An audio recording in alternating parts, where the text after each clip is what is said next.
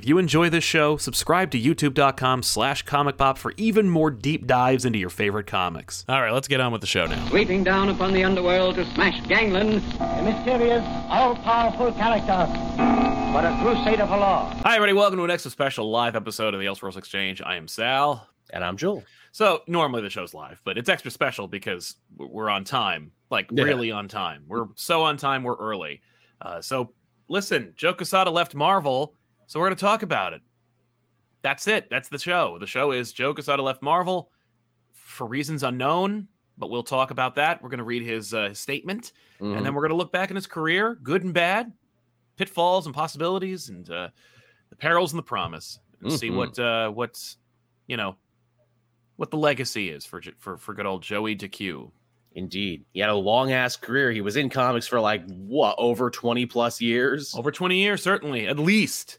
And not only that, we are also going to be treated to a couple of emails that he and I exchanged back in the day. Oh, an extra special little treat. Why not? I looked him up. I was like, how? Because I've had my email address since Gmail started. So I haven't deleted anything. One of the big tenets of Gmail when they first launched Gmail was never delete an email. Yes, I remember that. Now, let me ask you this about Quesada's email. Is it an AOL email? Because I have done business with someone that he was partners with back in the day, and that guy had an AOL email. It was an AOL. Yes, it was an AOL email. Again, you want to know how long this guy has been in the business for? He got an AOL email when it was new. Yeah. And kept it, because you're not going to get rid of your email. That's your email. No, no, trust me. I think actually co-host of our channel, Ben, his father still uses an AOL email address. Right on. Even though he has no AOL account. Love it. So, yeah, we're going to jump into it. We're, of course, going to be sponsored by viewers like you. If you're watching the show live, you can ask a question or comment, read it here on the show. And so you'll be part of the show forever. And those proceeds will go towards the infrastructure that allows this show to continue. And it allows us to try new and interesting stuff that's coming down the pipeline. I'll probably do this again later because I keep reiterating it. But May 6th was the 1-year anniversary of this channel's existence. Nice. A little over, about a month over a year ago, Tiffany and I had an internal discussion about the direction of Comic Pop and what we were going to do and how we were going to make it work, because the main channel was being hurt by the YouTube algorithm. Algorithm, we had one big show and then we had a bunch of other shows, and YouTube was like, well, if people are watching that show but not these shows, then your channel's a failure. Sorry. And then they just pound down the rest of the shows. And so we thought, well, let's just move them to another channel under the behest and suggestion of Benny the Comic Historian, who was like, I'm making channels left and right. Why don't you make another channel? So we made another channel, this channel, which one of the things about those old shows, the shows that are here on this channel, is that the same audience came to watch them. Like, it was always a consistent audience that came to watch Off the Rack, Elseworlds Exchange, Good, Bad, and Ugly, etc. And so when we created the new channel, that audience legitimately just came here and watched it and never left. And it was like, oh, then yes, this was the right thing to do, because now it's good. Every video is a success, every video works, and everybody likes what we make. Occasionally, some interviews don't do as well as others, which is a shame, but it's the nature of interviewing. Yeah, that is the nature of the beast, unfortunately. Not everyone loves to see how the sausage gets made, apparently. No, they don't. And not for any other reason than just they're conditioned to not find it as engaging or as interesting. Which is why I keep insisting on it. I'm like, no, we're making this. This is cool. Trust me. Oh, I hear you, man. Yeah, But yeah, before we jump into it, Josh Wallabaugh says, currently driving solo from Orlando to New York, binging Comic Pop content. Really looking forward to this one. Thanks for keeping me awake. Well, Josh, that's a trip.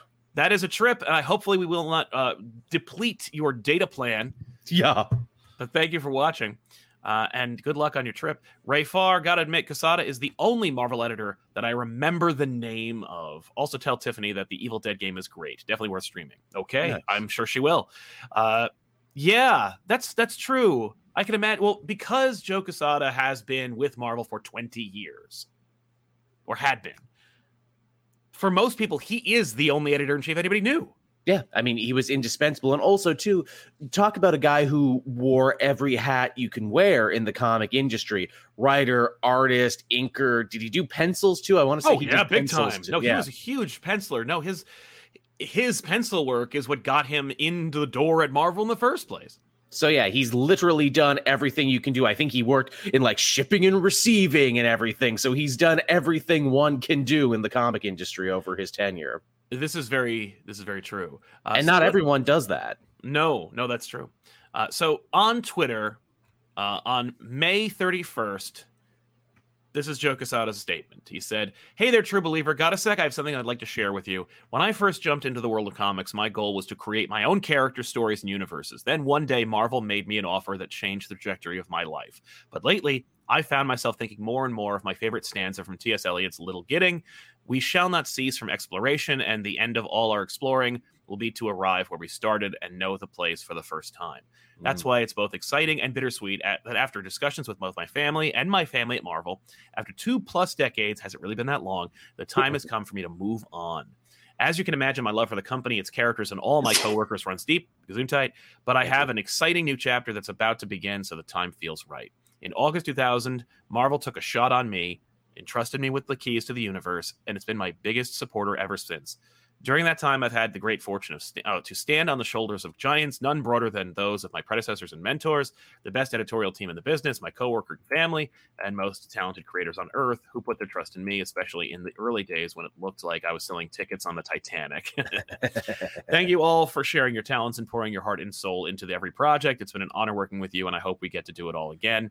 Now, this doesn't mean you're getting rid of me that easily. I won't ever be too far away, cheering my Marvel family on and contributing from time to time, including something I'm thrilled about for later this year. Oh. I also have several insanely cool projects of my own that you'll be hearing about in the coming months, including a short indie film I'm writing and directing. Oh. Stay tuned. It's been one hell of a ride, and I'm proud to have been a part of Marvel's rags to riches story and satisfied that I accomplished the job I was hired to do 22 years ago. Seriously, where did all the time go? But none of this happens without one very important person, you. My family and I would like to thank you from the bottom of our hearts. Without your love and support, we wouldn't be able to go on this great adventure, and I hope you join us for our next one. I promise you it's going to be amazing. See you in the funny books. Quesada. What a sweet message filled with humor. It's very much like reading one of his books, isn't it? It's true. Yes, very, very Joe Quesada. Very positive, alluding to the future. A lot of indications about what he's going to do. Clearly, got the bug. Wants to create for himself. Maybe he got contacted by Substack. That's all conjecture. We have no idea. But also suggests I'm not going to be far from Marvel. That's something that a lot of executives at companies say that they're not going to do, but then eventually leave. I know that Joe Quesada has no love for DC, so I wouldn't expect to see any Quesada drawings of Batman anytime soon. No, But he's also writing and directing an indie film, which I think is really cool. Good for him. And I know that he has been there since before. He was there during when Marvel Studios was first created. Yeah. Even before the movie side, when they were making Nick Fury movies and when they were making animated projects and direct to DVD, digital motion comics on discs. He was there for all days, in the all or nothing days. Damn right. So he has seen how to make movies. So I think he's actually probably not gonna make a halfway bad movie. I think good for him. I hope it works out. I can't wait to see it. I hope he's not leaving to make NFT comics. Yes, please, for the love of God. Yeah, I really hope someone didn't dangle a bunch of money in front of him and, promise him the world of crypto, because we saw that happen with the Dio already. And then the next day, crypto crashed for the biggest crash ever. Now, wouldn't it be fascinating to see Quesada and DiDio working side by side on something comic? Oh, 100%. I would love to see it. Yeah. Oh man, I just had this thought, and I'm like, no, because it'd be hey, if Valiant were smart, they could call up one of these guys. Man, I'm so glad you mentioned Valiant, because that's where he got his start, actually, as a young Joe Quesada at the early days of Valiant. Wouldn't that be a whole career coming full circle? Seriously. So, but because we are going to talk about his life and career, and Valiant is not far behind it. But yeah, good for him. Congratulations to Joe on his next venture. honestly, I didn't see it coming. I didn't see him planning on leaving, and we'll talk more about like the rumors and the some of the ideas behind it. Because he seemed like one of those guys who was just going to work there forever until he died. In fact, I'm not going to lie. When I saw Joe Quesada trending on Twitter, I'm like, oh no, he passed away. Right. No, was my first thought. Yeah, because that seemed more logical to me that he would pass away before he ever left Marvel. Yeah, no, I'd be shocked to see him like, I don't know, get the bug and want to make his own comics again, because you know, kind of like not unlike I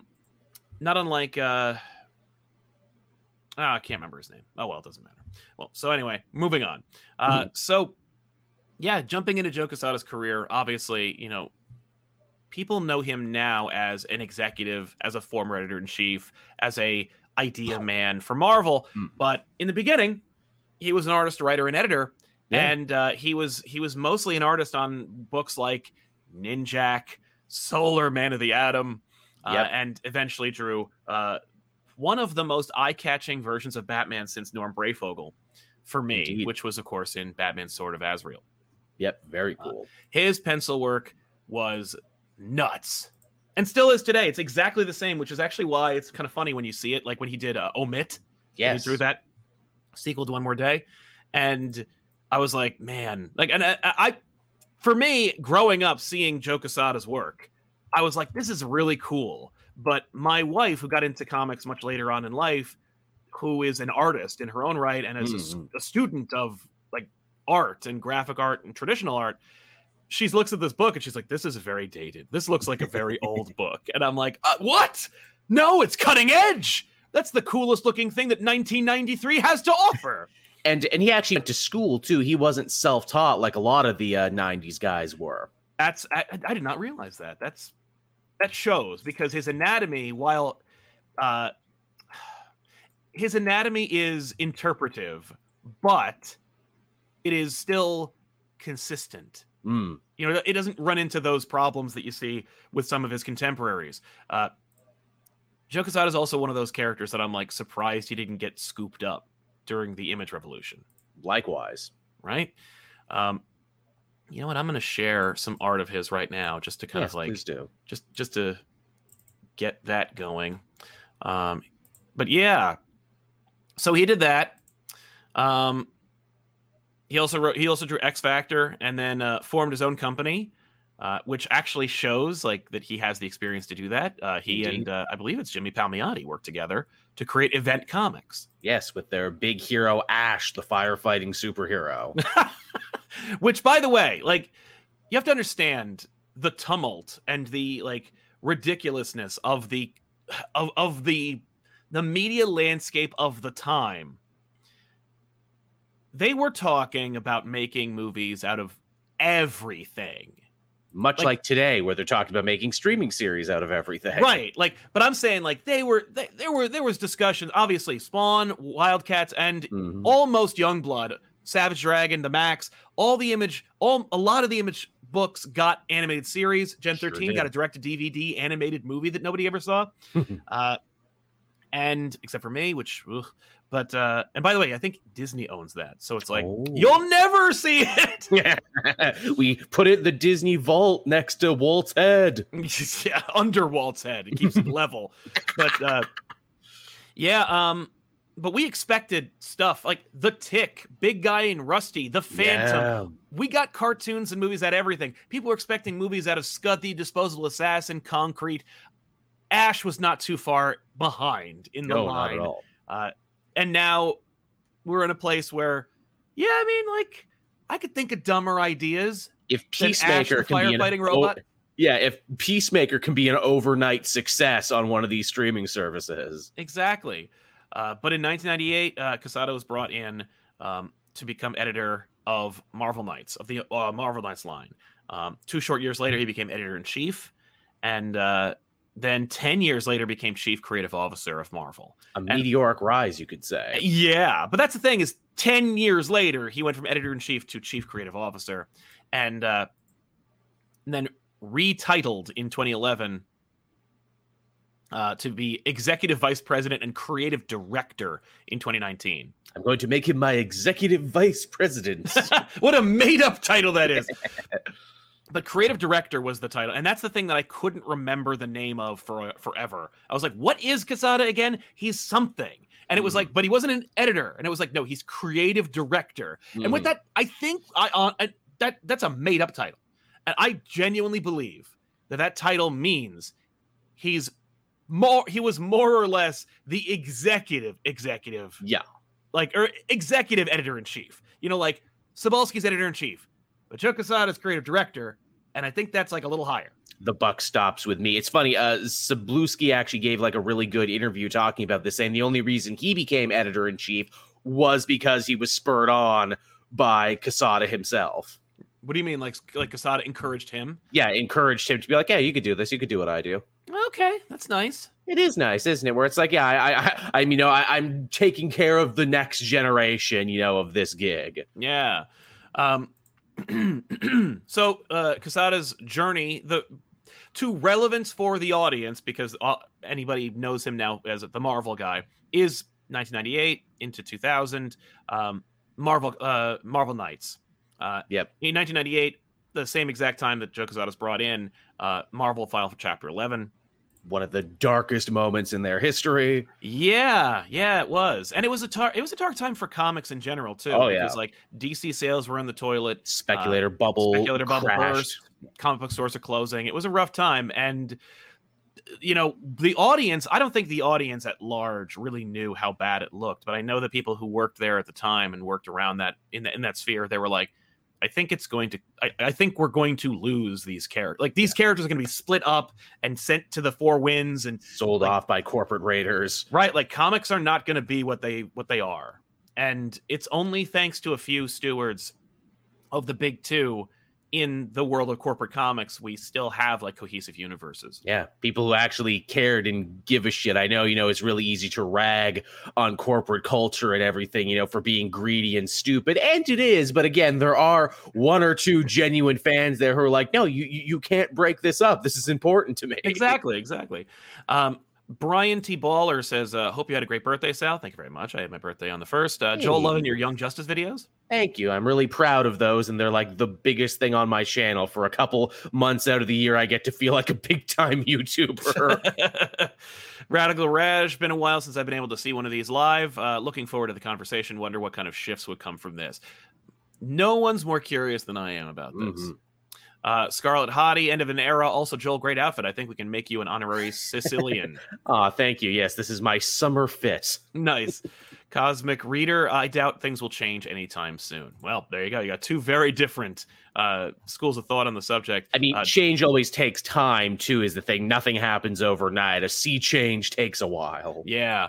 And I wouldn't be too quick to celebrate Quesada's leaving Marvel. Mm-hmm. Not that I am against it, but I without having all the pieces, I'm not one of those people who just like hears news and then immediately tries to react to it. I mean, sometimes I can help myself. I am a human being, but in this case, it's like I know that some things I wanted to see were held back by Quesada. Indeed.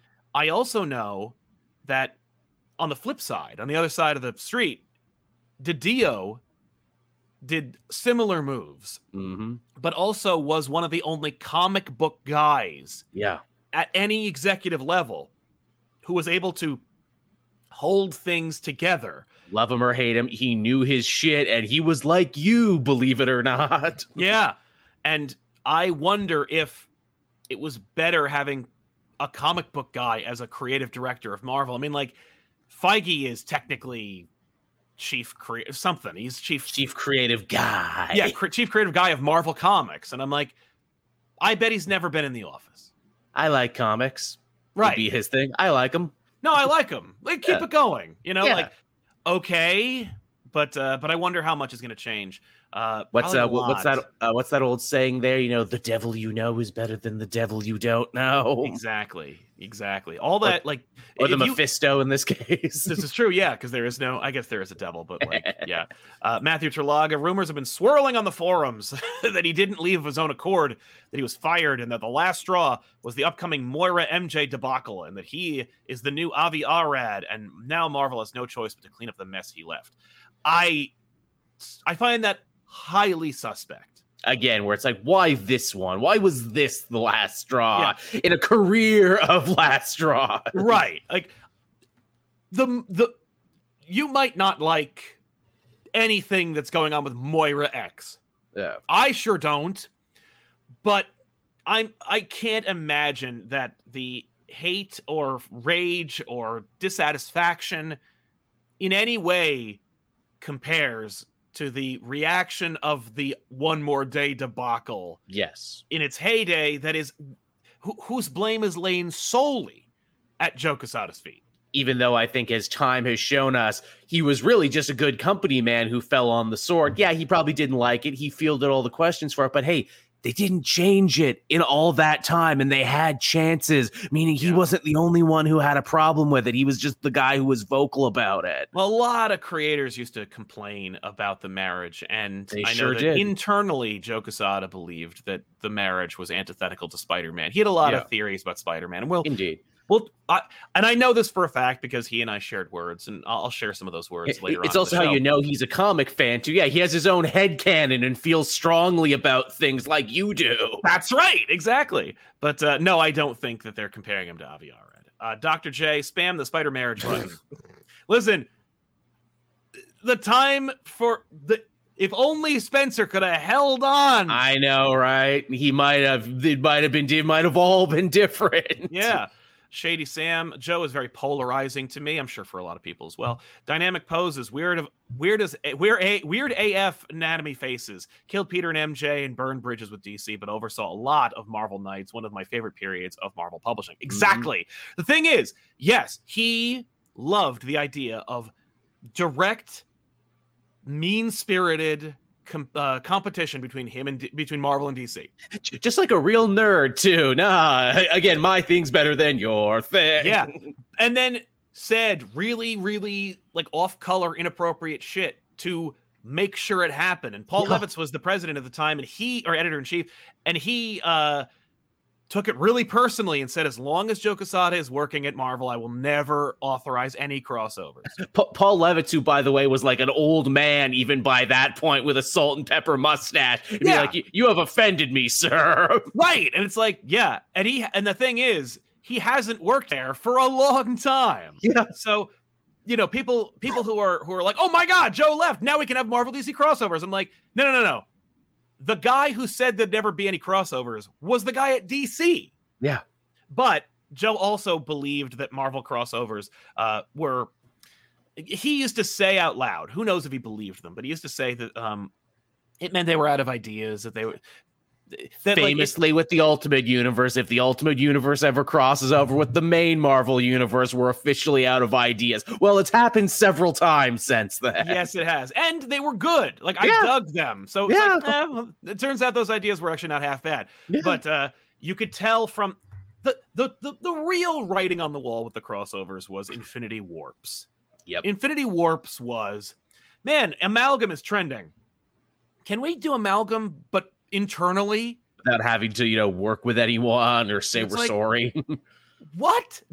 I don't even think they'd have to say they're sorry. That's the thing, is that these guys know that if they set a precedent, they might have to say they're sorry themselves. So, I guarantee you, part of it would never have to be to apologize for their negative behavior or their words from 20 years ago. But I also believe that there was that Quesada was, as a nerd and as a comic book guy, he also, I think, was like, no, if we acknowledge that DC has any value, we inflate their value using our own value, and it's like it cheapens us. It cheapens us, and I'm like, I don't think that's true, and I know that's not true because, and I don't know if this is the right time to talk about it, but there was I was reading a thing the other day, regarding that's what it was.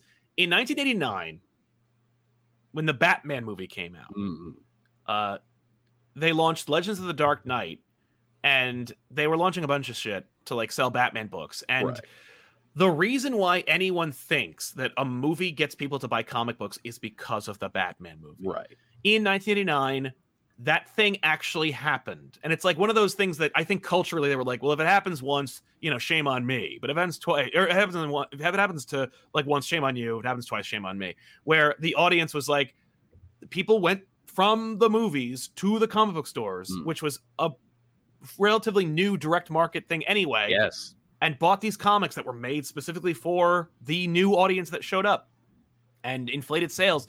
But Marvel had this belief, and it was a belief that was just kind of like standard. Batman helps everybody. Right.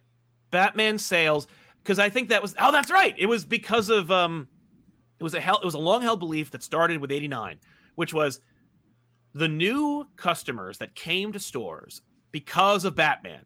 They all went in there to buy Batman, and they would buy, and it's like a first-hand story from one of the editors. They would buy one Batman comic and 4 Marvel comics. Interesting. So it's like Marvel acknowledges that Batman is a necessary evil that we must all accept and tolerate. And it helps that Marvel was really happening in the 90s, too. They had their X-Men. They had the biggest, shiniest covers from the biggest, shiniest artists. Yeah, well, it didn't hurt, that the art was just so eye-catching. Yeah. But yeah, that Marvel basically owed a big boom in sales and in cultural relevance in the like late 80s, early 90s. I like that. Thanks to Batman. A bat tide raises all ships. Exactly.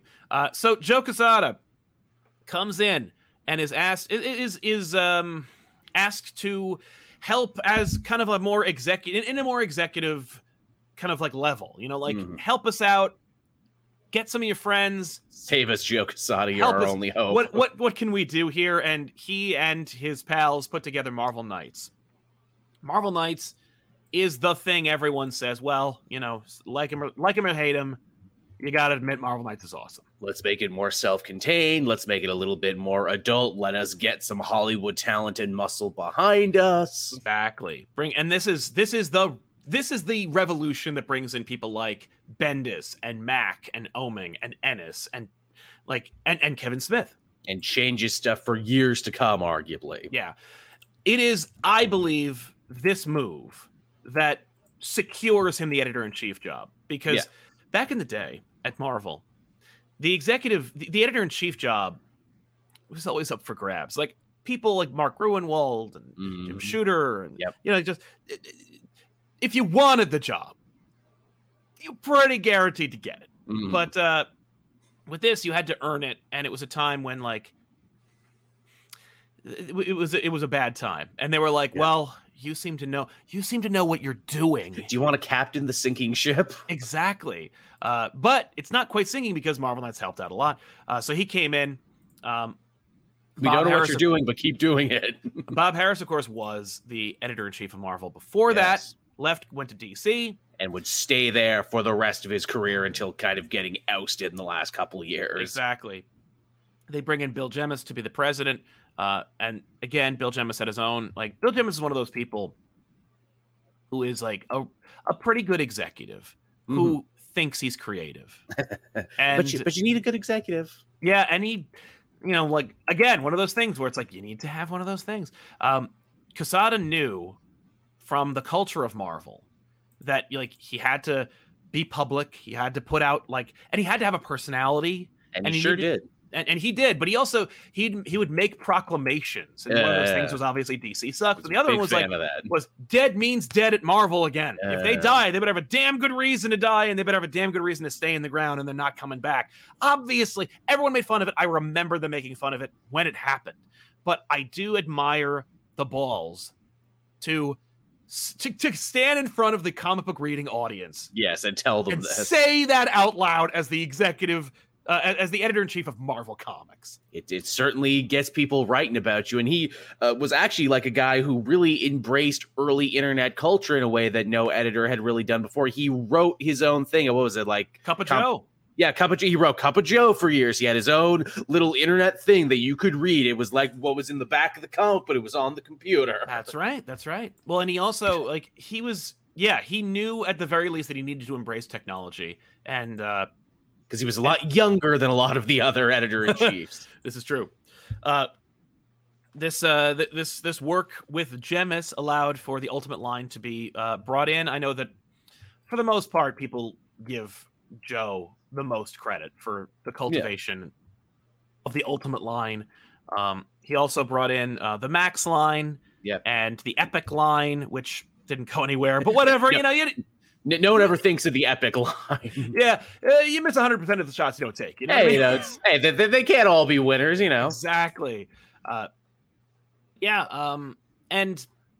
that 1-2 punch of like the Max line, and more importantly, the Garth Ennis Punisher, cultural relevance of the Max line, combined with the Ultimate line. What a magical time to be reading comics. Yeah, plus Marvel Knights. I think all of that just cemented, like, okay, well, Joe's never leaving. Like, no, if you ever leave, it's because you choose to leave. Because of these things, we can lay at your feet and say, you made this happen. It's true. And, it's like so many of our younger viewers out there, it's hard to explain when you weren't there. Marvel going from their absolute lowest to coming back to, strength after strength, just, punch after punch of like, goddamn, that was good. This is great. You're playing with the genre. You're playing with imprints and what that can mean. Man, I'm so excited about Marvel now and its direction. Oh, yeah.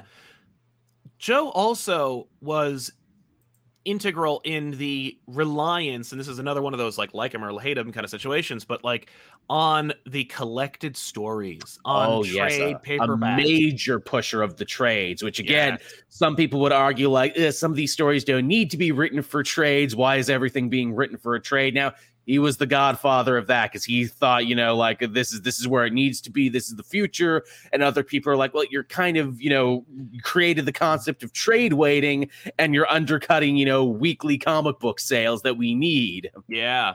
But there is something to be said for the trade and the format and how that influence changed the way people write comic books today. I mean, like, how many stories do you read on a monthly basis where you're like, this could have been 2 issues, this could have been 3 issues, why is this 6 issues, why is the story constant? Because you're writing for the trade, that trade and that hardcover, and it's a hardcover, it's a trade paperback, it's a monthly series, like it's an oversized hardcover, it's an absolute edition. Like, look at all these ways we can get a same bite of a new bite of the same apple. And to Marvel's credit, they're always very good on that turnaround, aren't they? For like Spider-Man and all their big titles, like, yep, here it is. We turned it around real quick for you. They do turn it around, but then they don't keep them in print. And that's not Quesada's Road to Hoe, unfortunately. That's something else. That's another person at Marvel that hasn't left yet, who is entirely to blame for the fact that like these epic collections, these are a great idea. They're really nice printing. They're out and they're affordable, and then they're out of print. Like, what's the point? And then you make a movie, and then you have this epic collection, but it's gone, and it's $165 on Amazon. And exactly. Like, what? Every time. This thing is a $30 book. Why is it $167? Well, because it's out of print, and we never know if it'll be back in print. Supply and demand, motherfucker. Yeah. Well, the worst of it, and here I'll say this on the show because it's worth repeating, because I think I said it before, but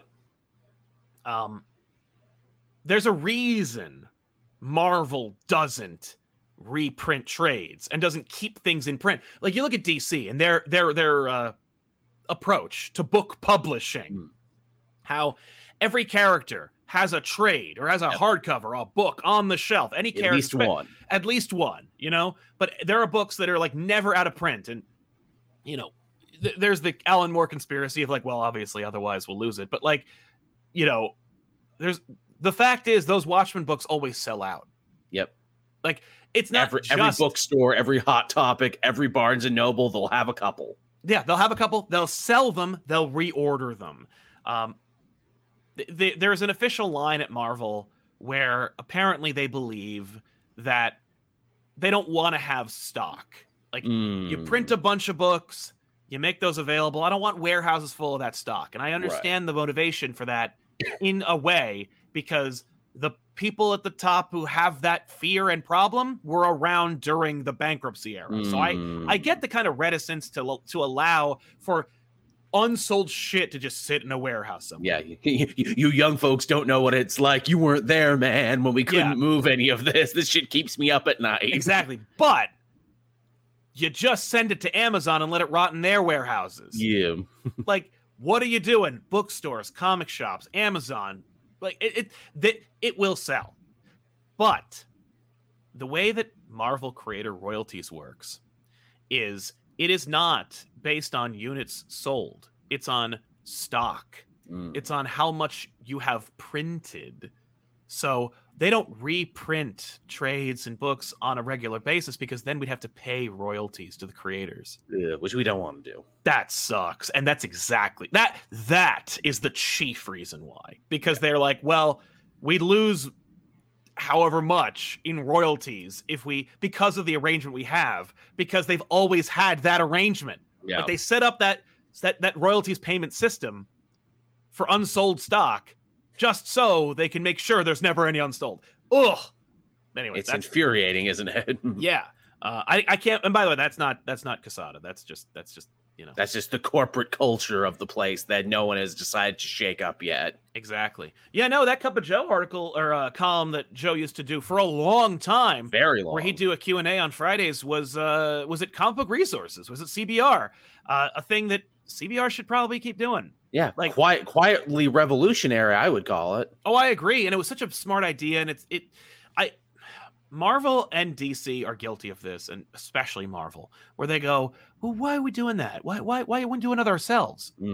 Marvel very much, I'm sure, after a while was like, "Why are we printing with CBR? Like, why are we working with another company? Yeah, when we could just have it on the website." Yeah, but yeah, that's Marvel corporate for you. But yeah, Joe, of course, being a New Yorker, loves the Mets. Loves the Mets. Really pushed for the 9/11 memorial issues and stuff. And yes, he did, which seem a little cheesy now, but again, when you were there back in the day, it felt like a very nice thing to give back to New York for a company whose characters all call New York home. And the company itself was born there. Yeah. I remember it. I can tell you. Is Dr. Doom crying over the Twin Towers falling silly looking? Yeah, when it happened, you don't think about it. No, the more powerful images are Spider-Man standing before the wreckage. Yes, and making it real. It was relevant. The thing felt I remember, different to be there. Yeah, the thing I remember better was the Heroes book about like firefighters and first responders. Yeah. That was pretty dope. That was a good one. Yeah. Getting back into a couple of our super chatters, because a lot of people have a lot to say about Joe Quesada, and that's something that speaks to his savvy as an executive who needed to create a brand of himself. Was Ray Farr, who says, "My favorite memory of Joe is seeing him in Disney commercials teaching kids how to draw and looking like he want to be anywhere else. Seems like a cool guy."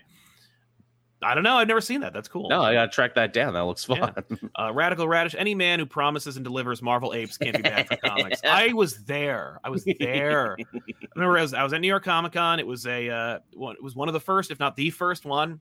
I was getting back into Marvel, and I remember it was a very sparsely attended panel, huge room, huge hall, maybe like 50 people. Across like hundreds of seats. Joe's up there by himself at the lectern and opened the floor to questions early.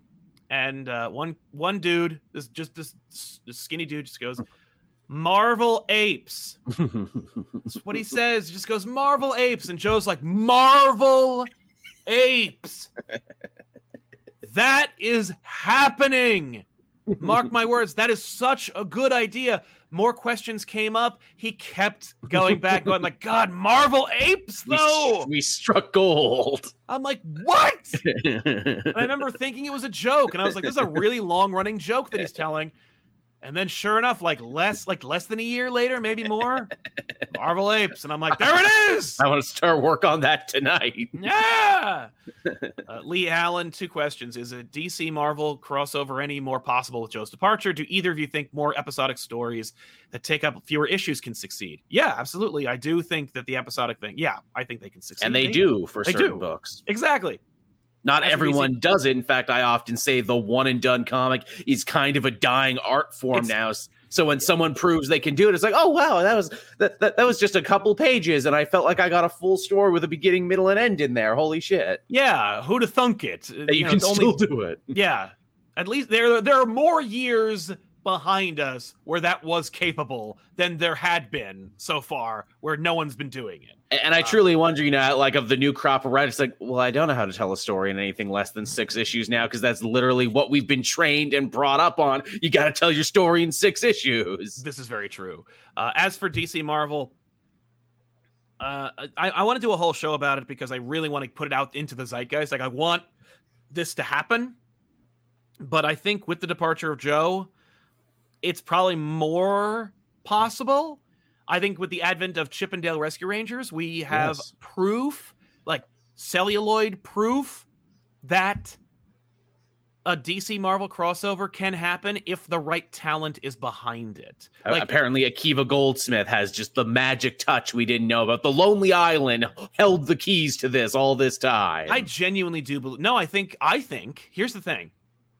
I think that the Lonely Island said to Disney, like, we want to do this Batman versus E.T. joke. Mm-hmm. Disney said, do you have to make it Batman? And they said, yeah, we really want to be Batman. They went, all right, we'll ask. And they went and they asked and they said, sure, who cares? And then they did it.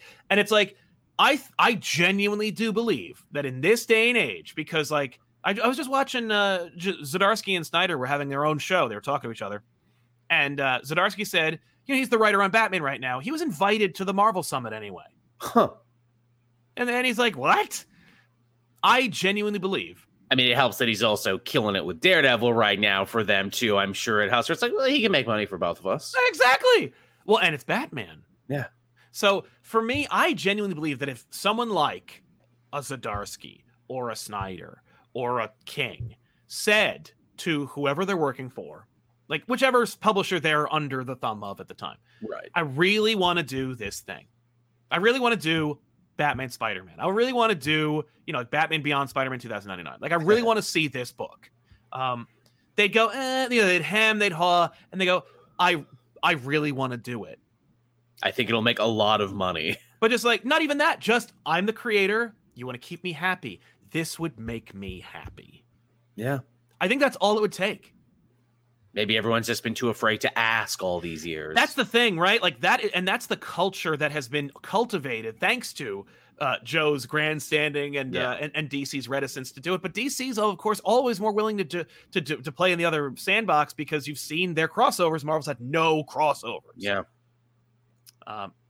We'll cross over with Ninja Turtles. We'll cross over with Conan and Power Rangers. We don't give a shit. No, we don't give a crap. I mean, like, they haven't lately, but they still have, especially more recently than Marvel. But I think that the other problem is the audience. Right. I think that the audience has been cultivated and beaten down to sabotage themselves. I think that because anytime you say, oh man, it'd be cool if they did that. Nope. It's always self-sabotage. And it's never from the company. It's always in the audience. The audience goes, nope, never do it. That'll never happen. Mouse won't let it happen. Never. I'm like, oh yeah? Because Batman's in a Disney movie. Because the My Little Ponies are in a Disney movie. Because Ugly Sonic is in a Disney movie. A bunch of Netflix characters are in that too in the background in case you didn't know. Like, yeah, no. The Ghostbusters are in that Disney movie. Like, come on. Shrek is in there for a second. Yeah. Lest you forget that $1 billion movie was made by a competitor to Disney through Disney. Yeah. Tevia says, with Quesada gone, can OMD and Omit be retcon now? No, and they will never do it. They ain't done it yet, so they're probably not going to do it, which means it probably wasn't just Quesada. Yeah. Matthew Serlaga, in your opinion, is there anyone working at Marvel now you'd like to see rise up and fill Joe's spot, be a writer or artist? See, now that's the interesting thing is that Joe made a really good, and I think Joe graduated from the Stan Lee School of Brand Management. Yep. Where it's like, what other creators and movers and shakers or executives at Marvel do you know by name anymore? Right? Basically none. Like the first thing that came to mind, and it's only because he's a total Marvel zombie, and it's something I don't want, would be Dan Slott. Yeah.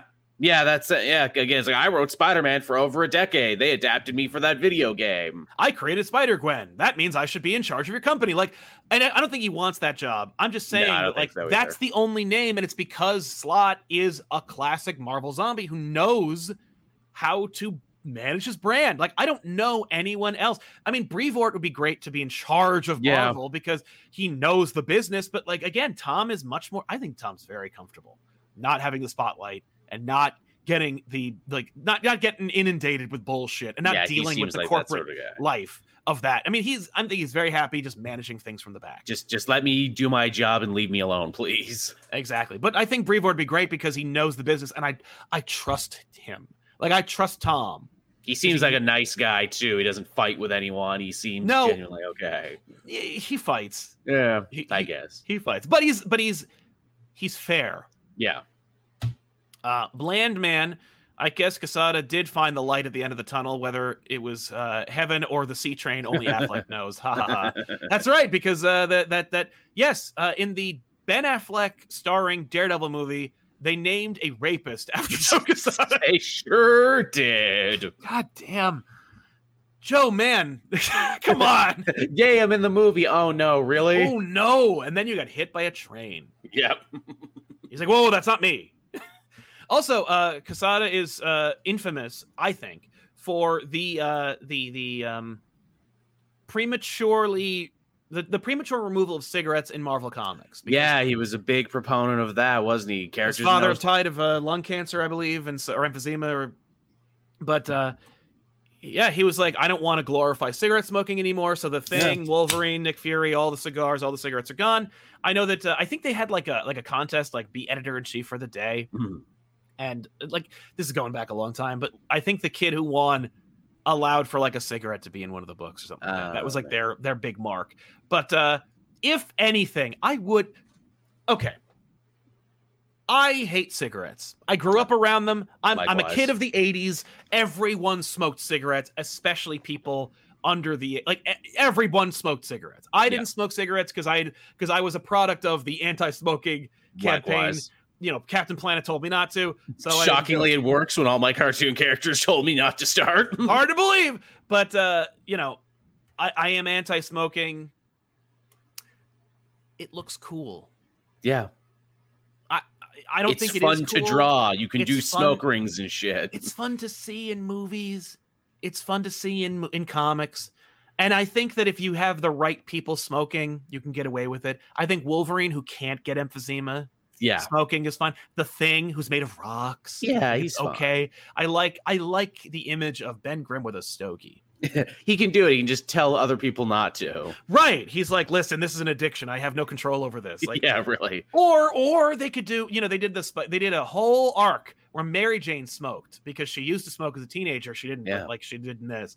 And because she was stress smoking. Yeah. I remember I think if there was a thing where it's like Ben Grimm's going through a hard time and so he starts smoking cigars again, and it's part of his character, it'd be kind of neat. Yeah, Johnny being like, Jesus Christ, Ben, you haven't smoked in 20 years. Right? It's like, no, it hasn't been that long. Yeah, in universe, yeah. Yeah. Eddie Eckenberg, after one more day, I stopped reading comics entirely for several years and threw my entire comic collection in the garbage. Even coming back to comics years later, I was never able to love comics that unconditional way again. Me too. Not the same dramatic fashion, but after one more day, because I was also plugged in. Like, I knew the goings on. I knew about Quesada. I knew about JMS, and I knew their desires, and I knew how the industry worked a little bit. Not enough to not email Joe Quesada personally and probably get on a blacklist somewhere. So maybe I can work for Marvel again. Yeah, maybe. Yeah, how about that? Maybe I can finally get there. But God, could you imagine finding out that's true? Oh yeah, your name was on a wall with like a bunch of other people. We took the wall down when he left. There's no way that I was not on a wall. And I don't mean that in a way where I'm like, I'm a mover and shaker. I mean, like, nope, that's a name I'll never forget. Get it off there. And you'll see why later on. But I had that issue And it was a very strong, powerful lesson for me. I had it on my comic book. I had it on my dresser for a long time. And it was like, no story is strong enough to overwrite editorial mandate. That's it. Like, you can never feel comfortable reading a comic book. That's how I felt at the time. Because there's always the threat of someone higher up not liking that idea and then deliberately sabotaging it. That's a real creative equivalent of Face It, Jake. It's Chinatown. That's right. That was my Chinatown. Yeah. Gotham City Critics or Marvel Apes versus Marvel Zombies happened. Oh, man. Cowboy, is Marvel trying to make Luke Cage more relevant? God, I hope so. I mean, he is mayor at the end of that Daredevil story. Yeah. They haven't announced a new book for him yet. In fact, they canceled a Hochi Anderson book that he was supposed to have because it was too similar to Devil's Reign. Right. I love what they're doing with Luke. I think that at this point, another thing under Joe's watch is a thing they desperately need to bring back. And I think they need to bring it back in a meaningful way, not like when Donny Cates brought back Marvel Knights. Because somebody asked a while ago, they were like, what happened? Like, is there Marvel Knights? Could there be more Marvel Knights? And I'm like, there was a miniseries written by Donny Cates. Just wasn't very good, unfortunately. No one read. And those who did were like, meh. Because it wasn't really Marvel Knights. They used the name and basically nothing else. Well, the characters from Marvel Knights, like the characters who were reinvigorated by the labels. He was like doing a meta book about like, it's Black Panther, it's Luke Cage, it's Daredevil. Like, these are the Marvel Knights and Sentry, and it's like, yeah, that wasn't enough. I normally love meta storytelling. That is one of the few where I'm like, this was too meta for its own good. Oh, yeah. You know what the problem was? The problem was Joe Quesada and company didn't believe in the idea. Shockingly, yeah. I did this and I don't believe in this. No, Cates was like, it's the 20th anniversary for Marvel Knights. And Joe's like, oh, is it? Like, yeah, no, it was that Cates cared more than the people who created it in the first place. Funny, too, you mentioned Cates. Cates also loves the Ultimate Universe and keeps threatening to bring that back every chance he gets. So, man, talk about, Quesada casting a long shadow and inspiring the next generation. Cates is like, I want to be the next Quesada. I want to do exactly. These things. Yeah, and the dude gets it. I would like to see the Ultimate Universe come back, but the thing I'm really advocating for, New Avengers needs to come back. Yeah. Especially now that they can have the Fantastic Four again and they can have the X-Men again and everything. Yeah. Now it seems like a no-brainer. In the wake of Judgment Day, they should have a New Avengers. They really should. They could have both. They could. We had Mighty Avengers and New Avengers. They were written by the same goddamn guy. For real. Do you think they're feeling hamstrung now, maybe by the movies and by synergy, where it's like, why would we have a new street level style Avengers team? We're not doing that in any of the movies or TV shows. It's like, yeah, we're not just going to do that to do it. We got to have, some crossover appeal. We got to have some multimedia synergy going on. It's so stupid because New Avengers sells because Spider-Man, Wolverine, and Captain America and Iron Man are on the same team together. And the name still means something all these years later. If you did that, people who haven't read comics in years would be like, oh, shit, a new Avengers. And New Avengers launched in 2005. Yeah, not even that long. Almost 20 years old. Yeah. So there's nostalgia attached to that. For real. I mean, come on. You guys nostalgify everything else under the sun, even shit that wasn't even that good the first time, like The Clone. You devoted a whole year to Ben Reilly, the clone Spider-Man, because why not? Exactly. You can't devote some time to New Avengers, because why not? Yeah.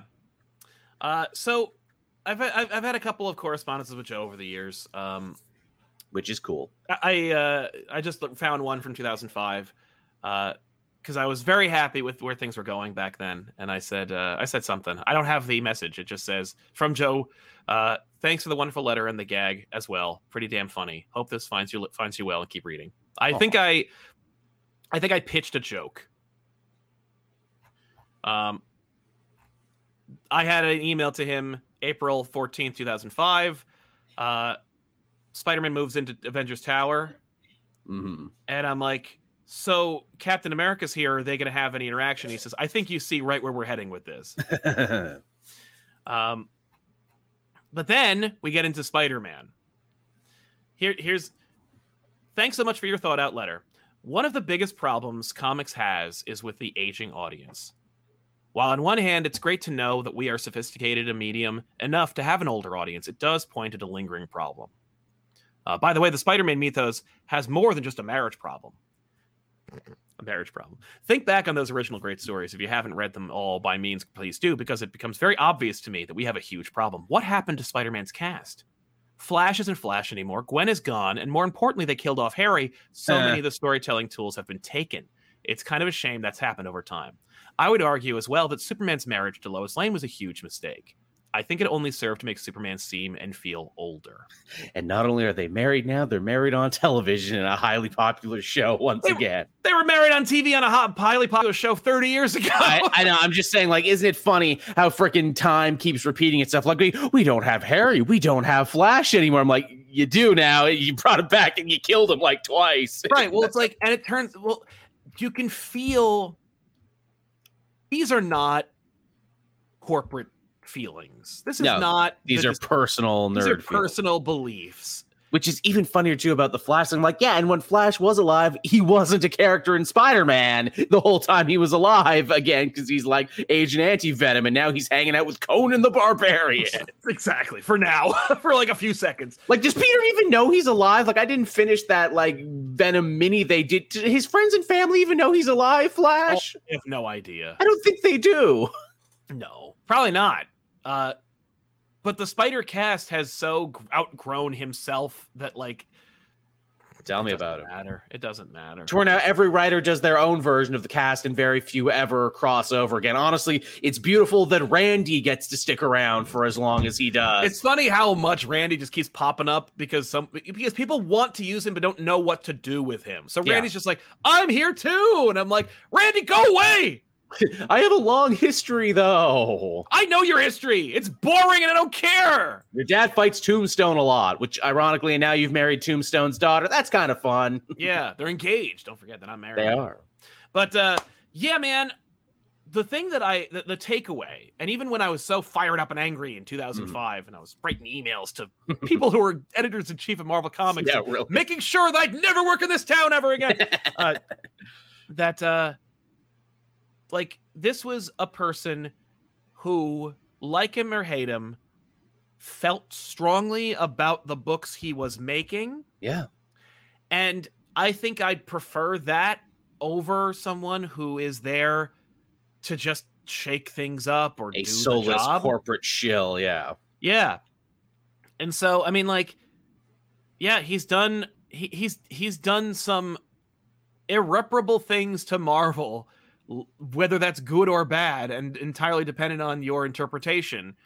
The entirety of Marvel Comics would not be the same without his influence. There's a quote I often come back to a movie that I'm sure no one has seen. It was the chintzy Avatar ripoff Battle for Terra, and the Kiefer Sutherland villain in that movie says a line that is better than the whole movie, and I am shocked it is in such a chintzy ripoff. He says, future generations may judge what I have done here today as wrong, but rest assured, without me, there will be no future generations to judge me. And I'm like, fuck, that's good. And I feel that applies to Quesada very 100%, much. 100%. That is such a Joe Quesada emblem for him.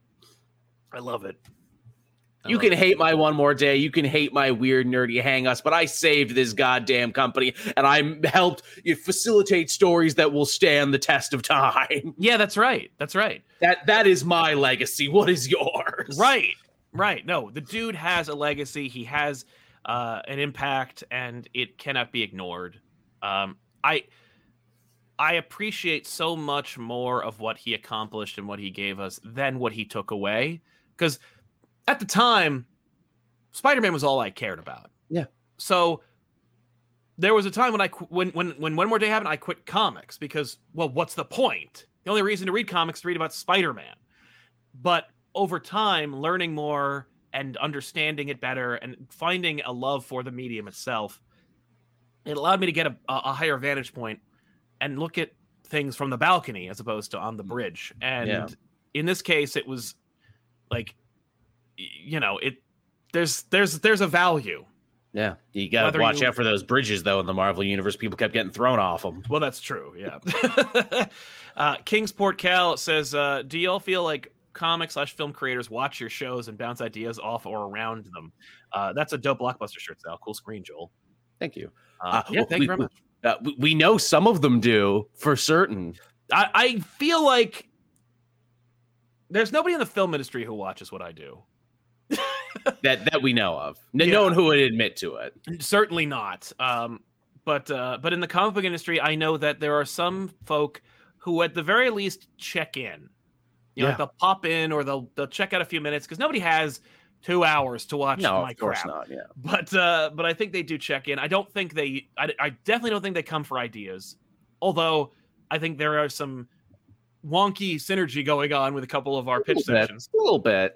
I mean, listen, and these are all unsolicited and they're all free. Yeah, we wouldn't be throwing them out there if we were like closely guarding them. Well, and that's the thing, right? Like, I don't know what the weird situation is legally where because like the reason why companies don't take unsolicited pitches is because if you can prove that they got the idea or that there is any, you can sue them, which is why they destroy any pitches that are unsolicited. In this case, these are unsolicited pitches, but they're not pitched to them. So do they watch them? We're pitching them to the universe. So, exactly. I'm a member of the universe. And again, it's like, hey, collective subconscious, hey, great minds think alike, there was something in the water at that time. Exactly. And some folk pointed out, that we've seen some mysterious pitches appear somewhere in real life, suspiciously timed around the time we pitched them. How about that? But, and listen, like in that case, like if I were plugging away at pitches for these companies, and making this show on the side, and I was dumb enough to use those pitches on this show, that would be devastating. Absolutely. But in this case, I don't do that. Like, I'm not actively pitching them, so I don't care if they take these. And also too, I think I'm a creative enough guy too that I'll come up with another idea. I'll just come up with another idea again. It'll be better if you pay me too.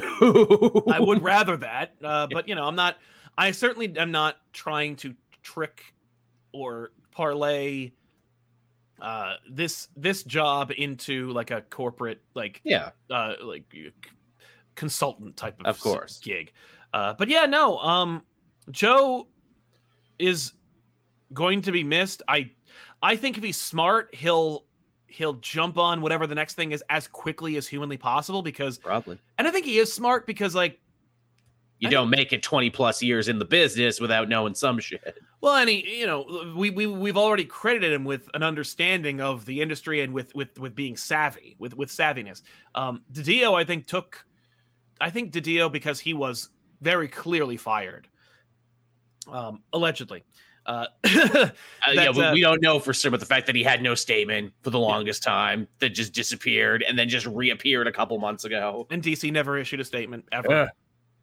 Which that's got a fucking sting where it's like, dude, love him or hate him, he worked with you for how long? How much bad blood was there? Well, that's just proof to me that DC is just upside down. Well, which is even funnier too, because like when DiDio left, like it was the creators, it was the boots on the ground that all kind of like circled around him, almost like they felt a sense of injustice to talk him up. Here with Quesada, this does feel a little bit more amicable because not everyone who ever worked with him was talking about him. They're like, yeah, he left. Yeah, that's true. It was time to go. Yeah, that's the thing that's why I don't believe any rumors that he was fired. Although I will say that Marvel has been incrementally marching towards being an IP mining colony as opposed to a like House of Ideas or a place where where they publish comic books. And I think that getting rid of look at DC and how they got rid of all the comic book people at the executive level. The only guy that they still have is Jim Lee. Yep. And why do they keep Jim Lee? Well, I imagine that because Jim Lee still has a drawing arm. Yeah. And I don't want to piss off Jim Lee and have him go over to the other guys and draw really awesome Wolverine stuff. Yeah, we could throw him on a cover tomorrow and people would lose their mind. They did. They stole his work from when he used to do the trading cards, and they didn't ask him for any. They didn't ask him at all. Yeah, They didn't talk to him at all. Also, still commands a lot of respect, Jim Lee, in the industry. Yeah. His name still has cachet in a day and age where, as we said, so few creators at the top have names that have any cachet attached to them. It's like, what did you do? Who did you beat? Right. But also, like, Jim, because of that, you look at DC and it's like, DC, there are no comic book guys, like, who know how the industry works. Like, everybody they fired were people who know how the industry works. With a few notable exceptions, but I'm not talking about like executive, like Marie Javins knows the industry. Marie Javins is a comic book person. She gets it. But there's so few names. And I think DC and Marvel are both heading in that direction where it's like, well, eventually we will carve out all the comic book people, those insiders, and then we will have our. We can run it our way, like a well-oiled machine without emotion that holds you humanoids back. Right, just straight into the ground because we don't know how it works or where the keys are. Like I do see a future where both Marvel and DC are going to be like so hollowed out by their corporate overlords that eventually they will have fired like the janitor who can unlock the front goddamn door. And that's the thing they never tell you about hostile takeovers. You need the guy who knows where the towels are. Right. And I genuinely think they're just being like, I don't even know how to print these things. Like, who do we call to send these books to? Color coding. People. Yeah, you need people who know how the industry works, and then they'll start hiring, like people who, know it because they heard it. Yeah. That's how we'll get jobs. Yeah, exactly. But you seem to know more about it. I'll be like, I don't fucking know anything. But I'll take this job though. Yeah, and then I'll call people that I do know who know the job and be like, listen, I'm gonna need. Oh God, please tell me. Which again, like the last time DC started firing people, they called it like a corporate bloodletting. I like to imagine it as like some weird firing line. You're gone. You're gone. You're gone. You know where the towels are, right? You know the Wi-Fi password. Cool. You can stay. You're gone. Right. You're gone. Right. No, but I think they got a little too heavy-handed, and I think Marvel's heading in the same direction. Yeah. I think that if they. Yeah, I don't know. But I think that, it's not all doom and gloom. I do believe there's a positive future here. If we are comics careful. Have maintained, they will continue to maintain in some form. I say these things. Like I say these like kind of like doom and gloom negativity, like future prognostications, because I want us to be aware of them. Moving overhead so we can avoid them. It's like saying, it's like seeing a train heading for your car and the driver doesn't see it and just being like, oh, eventually they'll see it. How come you didn't warn me about the train? It's like, well, it's so obvious. I figured everybody saw the train. Yeah, it's like sometimes they're doing something else. They're thinking about something else. But say it out loud, make them know what's up, and then be like, oh, okay. It's not doom saying, it's train saying. Yeah, it's just train. It's train spotting. Yeah, love that movie. But we want to thank you so much for hanging out with us. We're very lucky to have all of you. Thank you so much for watching the show. Don't forget to like this video, subscribe to our channel, hit the bell for notifications so you know when things are coming out here on the show. Yesterday, I did an impromptu live stream from my phone. It looks like garbage, and I hate it, and I wish it were gone, but everybody was so nice enough. They were like, please don't delete it. So it's unlisted, but it's out there if you want to find it. You were so you'll never know. Delete it. You put "will delete later" in it. It's called. The video's called "I'll delete this." But listen, like you never know what you're gonna get on this channel, but you're guaranteed something about comics and with some passionate, at least halfway knowledgeable people talking about them. Yeah. So thank you all so much for hanging out with us. Don't forget to visit Joel on Cape Joel at YouTube, and we'll see you guys next time with an all new episode of the Elseworlds Exchange. Bye bye.